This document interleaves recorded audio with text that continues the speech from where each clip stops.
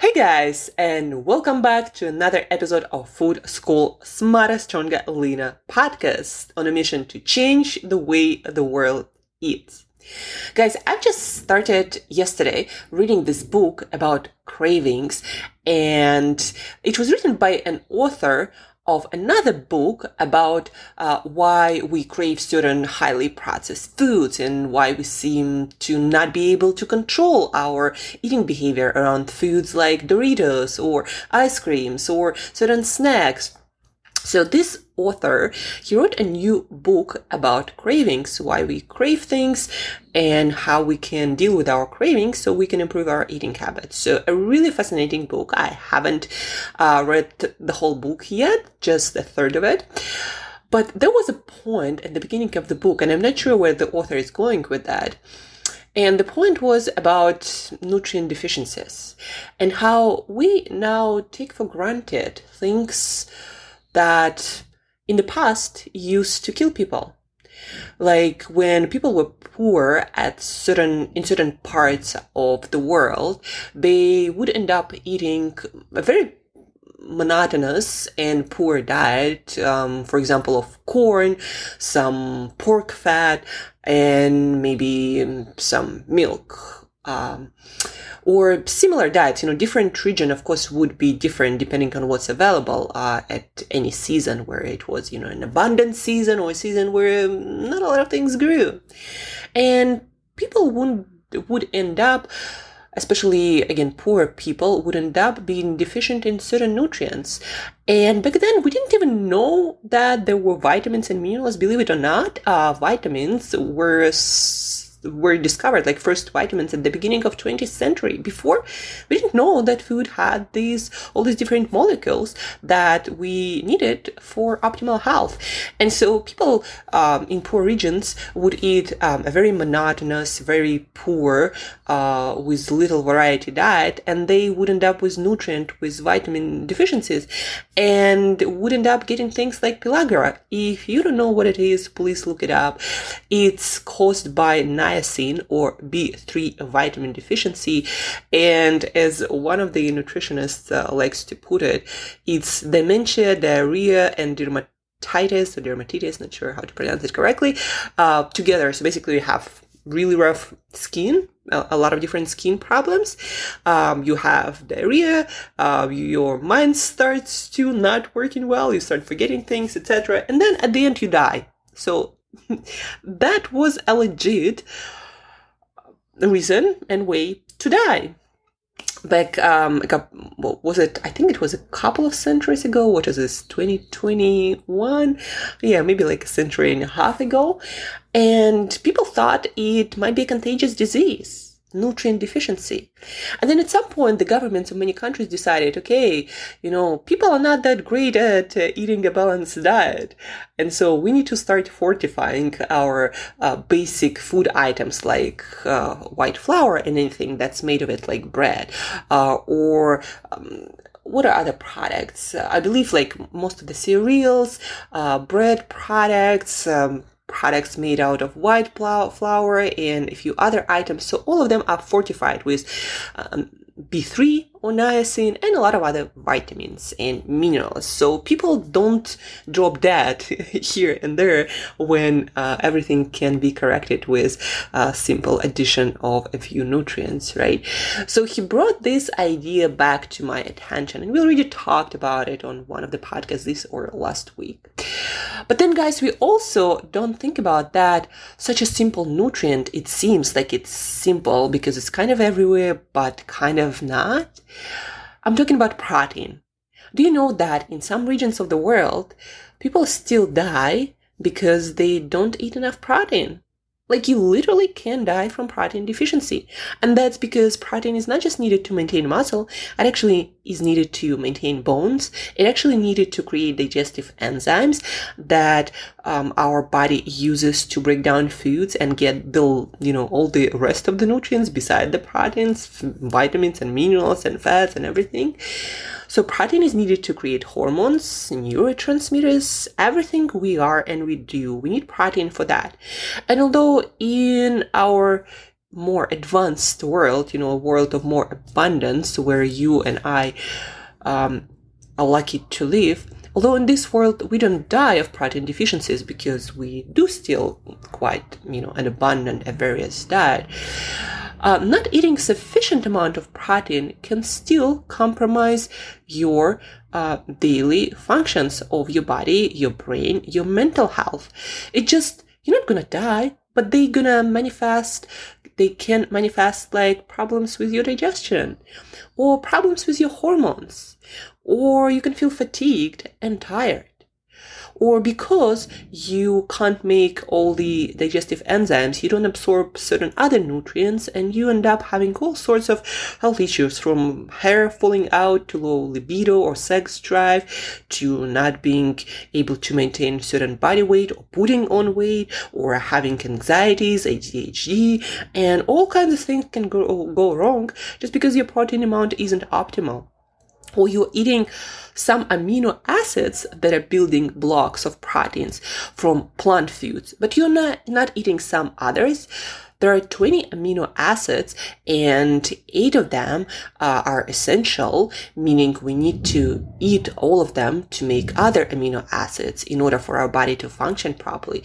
And what's bad about plant-based foods is plant-based foods do not contain all the essential amino acids. You need to eat a variety of different plant-based foods to get all the different amino acids. So animal products are actually better because of that, because all animal products contain all the essential amino acids. And why is that?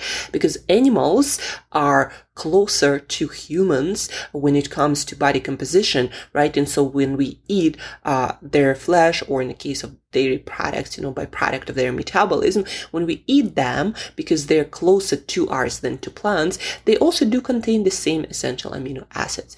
So that's why when we eat animal products, and of course you can eat plant-based products, and it is recommended to have a variety of plant and animal foods. Anyhow, that's why when we eat animal foods, it is much easier to hit your protein target and then have all of your systems in your body functioning properly, optimally. There is a huge range of states of health where you can exist between death and optimal health and performance. And the trick is, when you start getting really sick, it's easy to to measure and feel, right? But optimal health is a tricky thing. It's hard to measure, especially if you want to measure like your health holistically. It's possible to measure different aspects like your mental health, or your focus, or your productivity, or your ability to digest food, when you have really smooth digestion and elimination, and you just feel really great in your stomach all the time. Your energy when you exercise, your exercise performance, how long you can endure physical challenges, right? A lot of these things, depending on what's important to you and what you feel, where you feel you lack, these things can be measured. But to really say like you are functioning optimally, it's hard. And that's why you want to make sure that, according to the science that we have, nutrition science, you at least give yourself the best chance to reach that state of optimal performance. And by saying give yourself the best chance, I mean, if the performance science says that optimal amount of protein is that amount, about 1 gram per pound of body weight, or 2 grams per kilogram of body weight, then for most people, that's what we should be shooting for. And not half of that, because some longevity expert in their 70s decided that that's the optimal amount.